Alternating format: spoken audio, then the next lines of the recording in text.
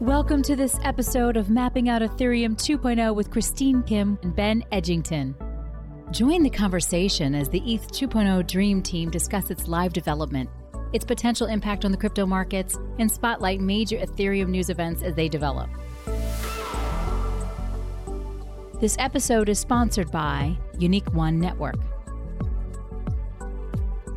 And just a reminder, CoinDesk is a news source and does not provide investment advice.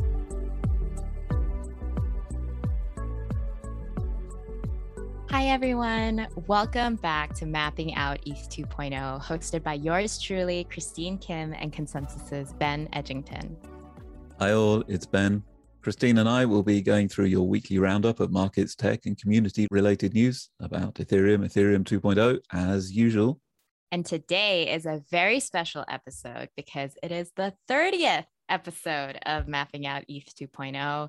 We started this series, ideating for this series way back in January. And I think our first episode was released in February when we had Will Foxley on as a co-host. Will Foxley was a former tech reporter at CoinDesk. And at the time, we were only greenlit for 5 episodes. The idea was, let's see how these 5 episodes perform and the kind of traction that they get. And if anything, we'll see how they go. The 5 episodes were a hit, thanks to everybody who is listening and showing us their support and sending in messages, letting us know how much they love the series. And here we are, 30 episodes later. We've come such a long way, Ben. It feels almost grown up, doesn't it? 30. I haven't been with you for that whole journey, nearly, and it's been a real privilege. I think it took me a while to get used to the idea that I'm a podcaster. It's a bit weird, but it's been great. I've loved presenting this with you, Christine, and with Will back in the day, and with Teddy and others. It's been a terrific experience.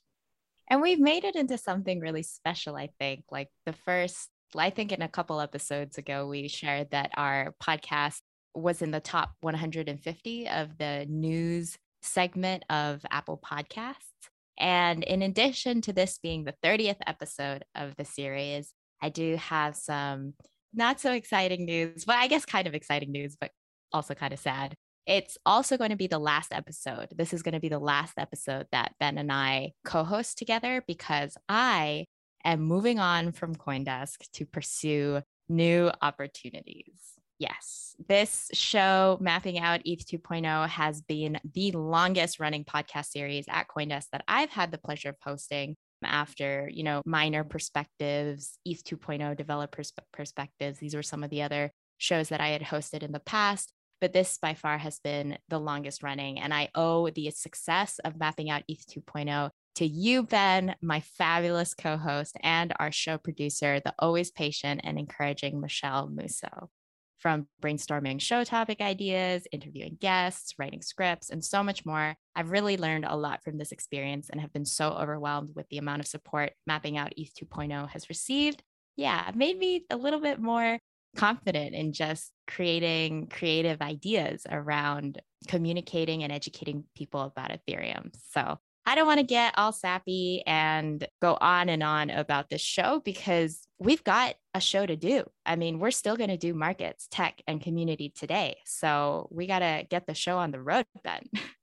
Before we get to that, I do want to say that not only have you become my favorite crypto reporter, you've also become a friend, Christine. I really appreciate your in-depth research, your integrity, your fairness in reporting. You don't shy away from critique when things need criticizing, but you always do it in a fair and reasonable way. And I've very much come to respect your reporting and your approach, and I'm going to miss you greatly.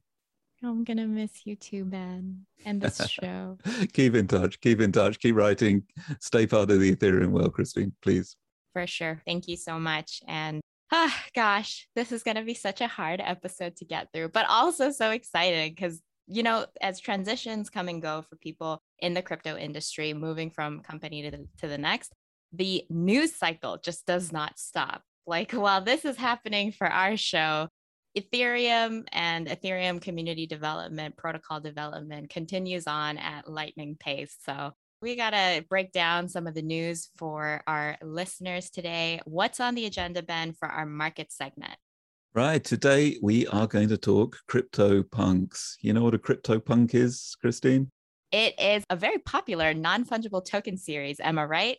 You are right. It's kind of OG. They've been around for a little while, and they're just little bits of art generated, automatically depicting various kind of CryptoPunk characters. And they trade for a lot of money these days. And the big news is that Visa has just bought one. They've bought one for almost 50 ETH, which is $165,000 for their collection of interesting financial artifacts that they curate. Yeah, what do you think of that? Do we know if they've ever made other purchases similar to NFTs before this announcement? I haven't heard of anything. Visa have been involved in crypto for a long time. They've dabbled in crypto things for at least 5 or 6 years.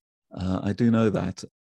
Interestingly, buying a CryptoPunk, there's nothing kind of more crypto than that, right? I mean, it really is a crypto native, which is, I think, the really fascinating thing about this one. They've sort of, gone all in on the crypto stuff with this. What have you heard about this? I heard that, when they made this purchase, it wasn't so much an investment decision as in they thought that this CryptoPunk NFT would grow in value 2 times, 3x over the next however many years. Rather than being an investment decision by Visa, it was really Visa experimenting with NFTs, wanting to learn more about how they work, how to buy them, what the marketplaces for them function like, how to trade them. And Visa's head of crypto, I hope I'm saying his name right, Kui Sheffield. I hope I'm saying that right. Apologies if I'm not.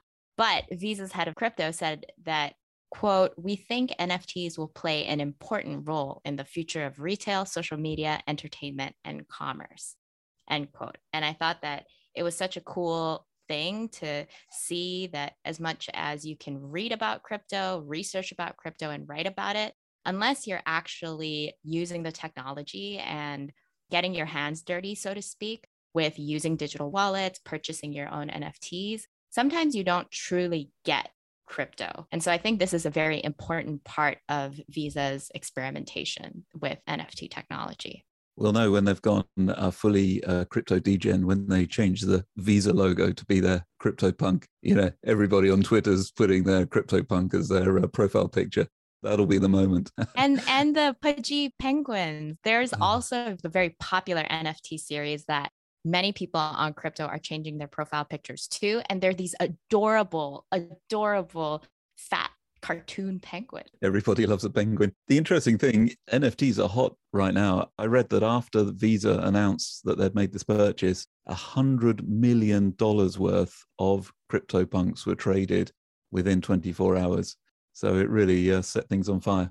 Wow. People had said that the hype for NFTs was going to pass after Christie's auction with the artist Beeple. And here we are several months later from that point, and the NFT hype still does not show signs of abating. So this seems like a trend in an industry that's here to stay, similar to DeFi, which back in 2020, again, was going through such an extraordinary rise. NFTs not dead yet. It's interesting. We talked about this quite a lot in the past. They just seem to be getting traction. People are just getting it. And it's a little bit different world from the one that I live in, but I see these things going crazy and I'm starting to understand.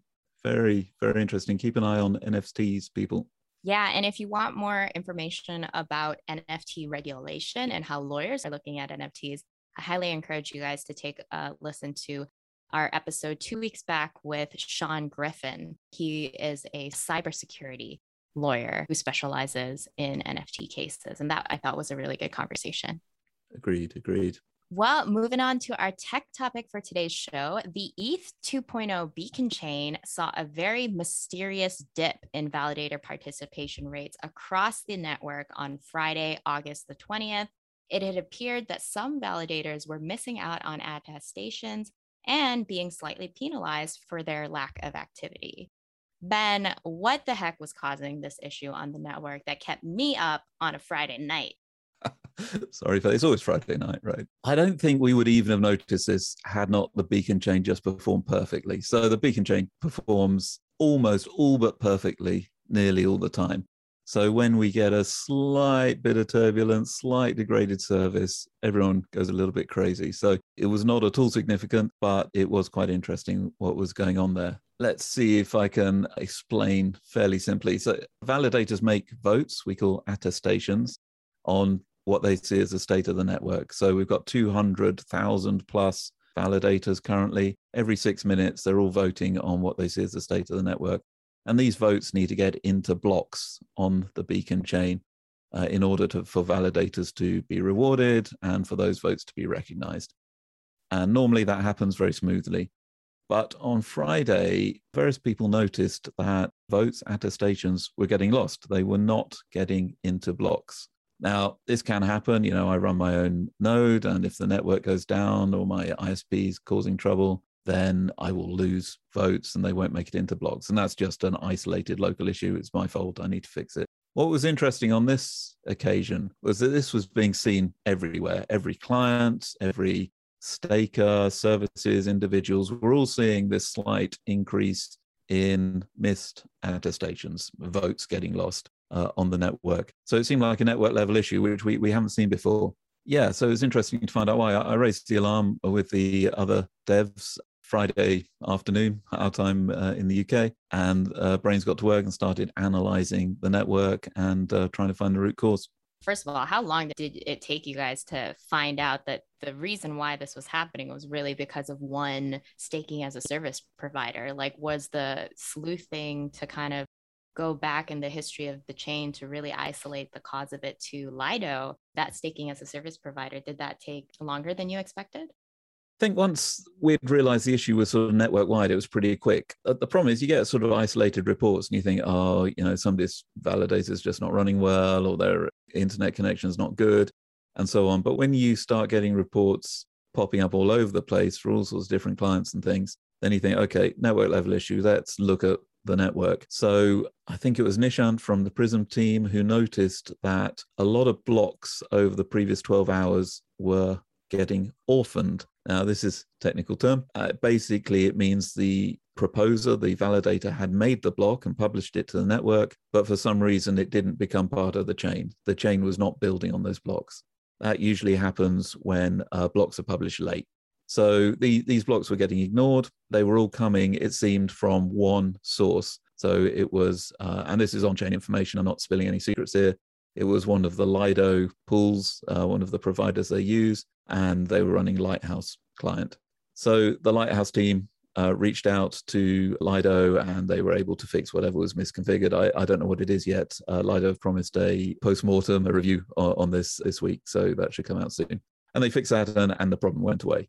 But the underlying cause was kind of, why would one operator being slightly late in publishing their blocks, why would that cause a network-wide issue? And the reason's really quite interesting. There is limited space in blocks to hold votes or attestations. So there's a cap of the number you can pack into a block. Normally there's room to put them all in. With these orphan blocks, that reduced the overall amount of space in blocks to include attestations. So basically, when other clients came to make blocks, they were overflowing. They had to spill some attestations. They never made it onto the chain. So that was our first thought, and that kind of is a partial explanation. But it wasn't really enough to explain the magnitude of the loss of attestations we were seeing. So a little more digging went on, and it was discovered that the Prism client, the Prism team, identified that they hadn't quite implemented some logic correctly. So what you're supposed to do when there's an orphan block, so this block contains some attestations, then it doesn't make it onto the chain. What you're supposed to do is take those attestations out of that block, put them back into the attestation pool, and then include them later on the chain. Prism wasn't doing this. So when the orphan block came, it just ignored the attestations. It never requeued them, and they would never make it into blocks. This was noticeable because Prism is a dominant client on the network, so it was making most of the blocks, and so attestations were getting thrown away and not included in subsequent blocks. So this is now fixed in Prism, and the other clients were doing it right. We shouldn't see an incident like this again, but there's always something. So when orphan blocks are created on ETH 2.0, now with the fix that Prism has implemented, we shouldn't see validators en masse missing out on their attestations and missing out on their rewards. Is that right? That is correct. You can never assume too much. There are ways the network can kind of degrade and go wrong so that attestations don't always make it into blocks. But normally we run at a rate of 99% plus of attestations make it into blocks. And that's kind of regarded as normal running. In fact, less than 1 in 1,000 tend to go astray that are published. So when we saw like 1 or 2% going astray, this was a huge increase. Yeah, I mean, I will say I am still very impressed that the network participation rate of Ethereum 2.0 maintains its 99% success rate, which is quite incredible after its launch in December. So that's like more than 9 months now. You know what, Christine? It turns out people like money. And if they don't maintain their nodes, they lose money. And this is crypto economics at work. It works. We're going to take a quick break in our show right now to hear from our sponsors. We'll be right back after the break with our final community segment and a surprise guest to talk to us about gas limit voting. Stay tuned. There's so many blockchains and NFT marketplaces these days, and none of them work together. Introducing Unique One Network, the easy way to build multi-blockchain, DeFi-enabled NFT marketplaces, where instead of picking your favorite blockchain, you let your users and creators pick for themselves. Powered by Polkadot, Unique One Network lets you service NFT creators and collectors across art, photography, philanthropy, gaming, finance, and more. So do yourself a favor and head over to uniqueone.network now to learn more. That's uniqueone.network to learn more. Welcome back, everybody. Joining us for the community segment is CoinDesk Research's Teddy Oosterban, and we're talking about EGL. EGL. Now, this is something that's come up and caused a bit of a stir in the Ethereum core dev governance community and among miners. EGL is a coin, a token. I think the name comes from Ethereum gas limit, but it's called the Eagle coin for obvious reasons. And this is designed as a kind of alternative governance mechanism for certain aspects of the Ethereum protocol. And it seems to have divided some of the core dev teams in their approach to it. Teddy, what are your thoughts about EGL and Ethereum's gas limit? Yeah, hi, Ben. Thank you both for having me on. I have more of a limited, I guess, understanding. I've only been watching it for the past couple of days.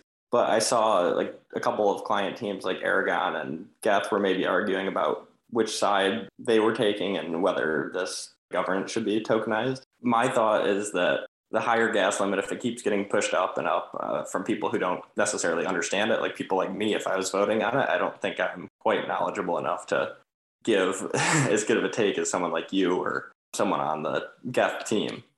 So I think decentralization doesn't exactly matter until it does. And that's the ethos of crypto. And this higher gas limit makes it tougher to run a node and maybe takes away from decentralization. But I'd like to hear more from you on that. Yeah, so we should recap this kind of gas limit thing. So I'm getting shades of Bitcoin block size wars here, which actually resulted eventually in the kind of fragmentation of Bitcoin. Now, I don't think that's going to happen here, but there are similarities. So in Ethereum, we kind of have a block size, but we measure it in gas. So this is the amount of work that you can pack into a block. The way this has always worked is that miners vote on how big the block should be, and they can increase the size and decrease the size within some limits just by voting each block they produce. And that's always been the mechanism. And generally, they have followed guidance from the core devs. So when the core devs have said, we feel this is an appropriate block size, the miners have generally followed suit. So we're targeting 15 million gas per block at the moment. But what this EGL token has done, and it's quite complex, and they've put together a kind of crypto economic model they've been working on for quite a long time, is it allows coin holders to vote on what the gas limit of a block should be. And miners who target that gas limit get rewards. They get paid out in EGL. And this has a value. Core devs, some of the core devs are very concerned about this for the reasons that you mentioned, Teddy, because, you know, now the gas limit's kind of in the hands of non-experts. And perhaps people who are not really aligned, you know, as proof of stake comes, maybe the miners aren't really our friends. They may not act in accordance with the best goals of the network. So, you know, vote up the gas limit absurdly high just to make some more transaction fees, but that's not good for the long-term health of the network. So that's kind of where we find ourselves. Something I thought was somewhat interesting is the EGL team, the team that created the token, like gave a portion of the allocation to themselves. So do they have a bigger say in what happens with the Ethereum network if this plays out? There's definitely a lot of shadiness here. There are quite strong suggestions that the EGL team are not acting in good faith. They obviously would refute this. As I understand it, they come out of Bloxroot or Bloxroute, who are basically a network layer for blockchains that tries to improve communication between mining pools so that bigger blocks can travel faster, and they benefit directly from having bigger blocks. So the suggestion is that they produce this thing basically to serve themselves by encouraging miners to increase block size and so on. Now, of course, they're saying, no, we're just trying to democratize this process and take it out of the hands of this cabal of core devs, and kind of, block size can go down as well as up and so on. But there are definitely suggestions that of not good faith here. And also, they handed it out. They airdropped it to certain people and not others, the EGL voting token. And if you look at their documentation on this, there's a bunch of people listed as people supporters who've received tokens who frankly deny any knowledge of it and deny supporting the project at all. So there's definitely some weirdness going on here. I guess the last question I have for you is this something that like Binance Smart Chain has tried to achieve scalability, just increasing block size and gas limits? I guess that decreases the ability to run a node and makes it that more costly, but makes it easier for the end users to send transactions, get quicker confirmations. Right, so this is the eternal trade-off, right? So on the one hand, increasing the block size or increasing the gas limit allows faster throughput, and kind of Binance push that to an extreme. But on the other hand, is not necessarily good for the long-term health of the system, because more transactions means more state, and nodes have to maintain and access a bigger state in Ethereum, which is it's not huge, but it's slow to access, which kind of slows down nodes. And that means that only bigger nodes can handle running Ethereum. So your average small staker or small miner or node operator is not able to keep up. So it becomes more centralized. You throw off the lower performing nodes from the system. It becomes more centralized. And Binance Smart Chain takes that to a limit with 20 nodes on the system or whatever they've got. So they can run it really fast because they've got powerful, highly connected nodes, but it's at the cost of decentralization. And that's a cost which, I don't think Ethereum should pay. And there's also a subtlety here. We always have to set the gas limit for the worst case scenario, so that we have to look at what's the worst possible transaction that somebody could send, which might tie up a node for, a minute or 2 minutes when it should really be processing the block in a few seconds. This kind of thing has been seen in the past with denial of service on Ethereum. The really interesting thing is how this has divided the core devs. So on the one hand, we've got kind of like the Geth team and some others who really understand the technology, as all core devs do, and just hate this idea because they've got the gas limits now in the hands of people who don't really understand the issues or have vested interests.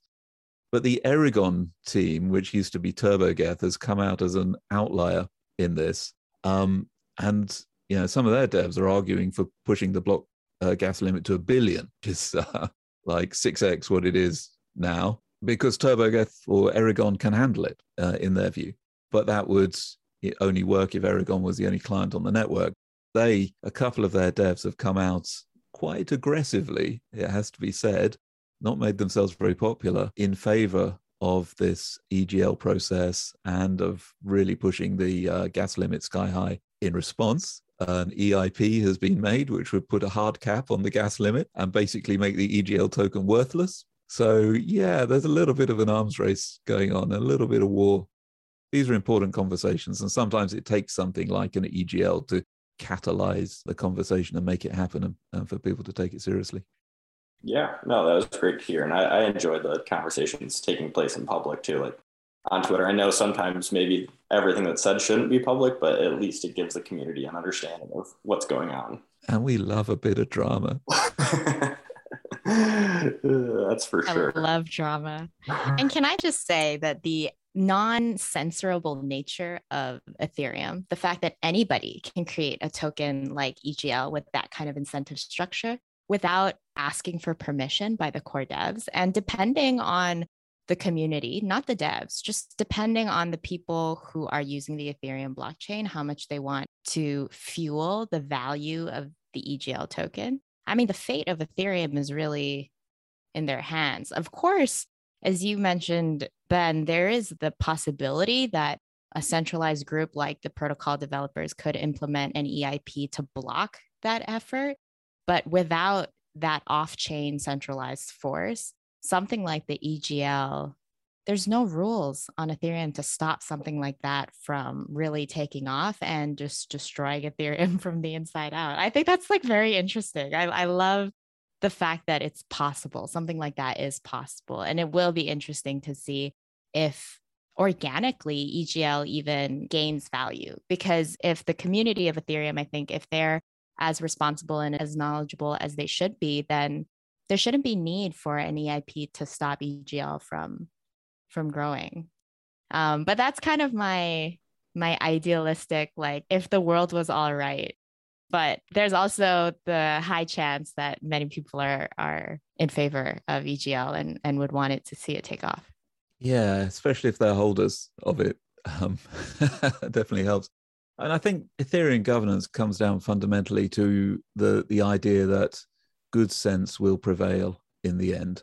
It's deliberately not too formalized, because if you make rigid rules, it then becomes easier to take over, to have a governance coup, because people know which rules to attack and which to subvert and how to play the game.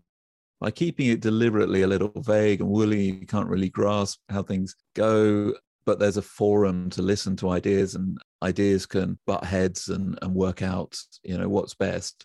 I think it's always run on the principle that eventually good sense will prevail. Good decisions will get made. It will be messy. It may be unpleasant, but we will see things through and we will evade capture of the governance process. Yeah, I'm pretty confident this will fizzle out in due course.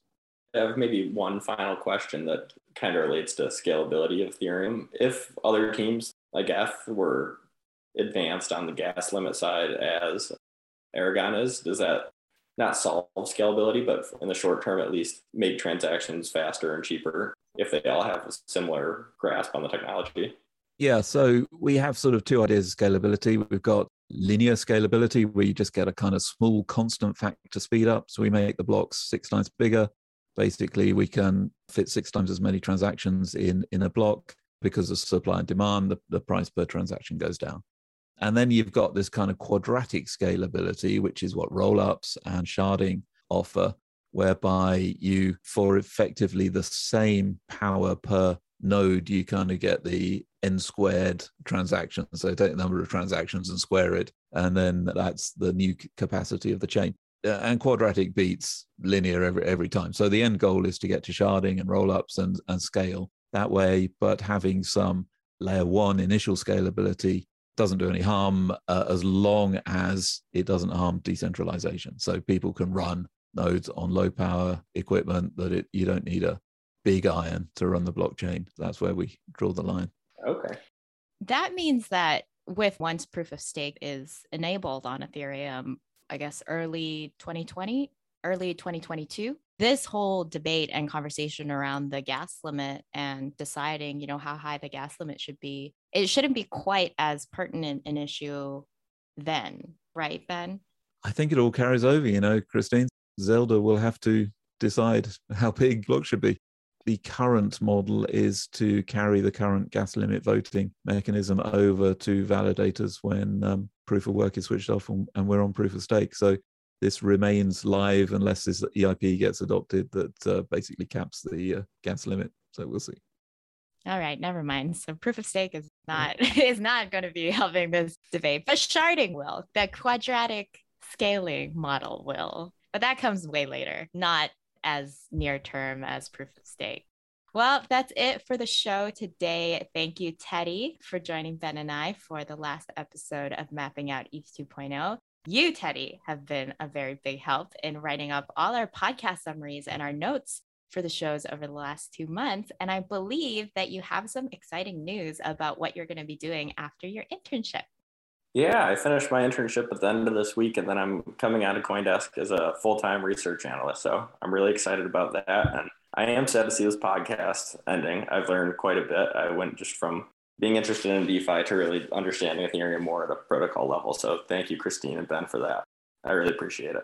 Hey, huge congratulations, Teddy. So CoinDesk should be happy to have you, should be proud to have you. You've done great work. Thank you very much. Yeah, I mean, Teddy, do you have an idea of some of the major projects and like responsibilities you're going to be taking on as full-time? I have one pretty exciting one. I get to take over one of Christine's main projects, and that's her newsletter, Valid Point. So I'm really excited for that. Excellent. I had That's no great part news. in this. I'm just kidding. I had a very big part in this, but it's because I am so excited to see you take on that project. Yeah, I agree with you. This podcast has been so much fun, such a big part of my week. And Ben, it again has been such a pleasure hosting this series with you. I'm really going to miss our weekly conversations on Ethereum very, very much. Likewise, Christine, best of luck. Keep in touch, and I will look out for you in the crypto sphere.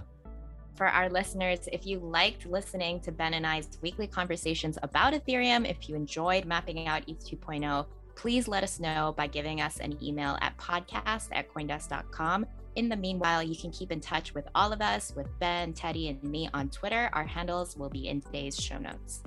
Also, you can still subscribe to our newsletters. I write every other week what's new in ETH2, which you can find at eth2.news, or follow me on Twitter, and I'll let you know when the next one is out.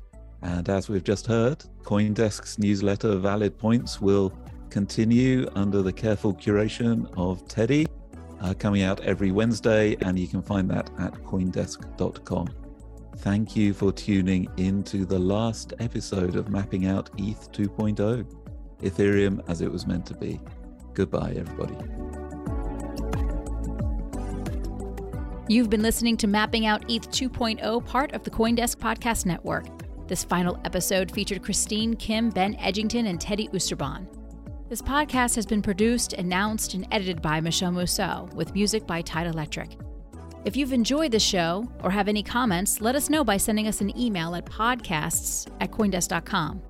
And for all of us at Mapping Out ETH 2.0, thanks for listening.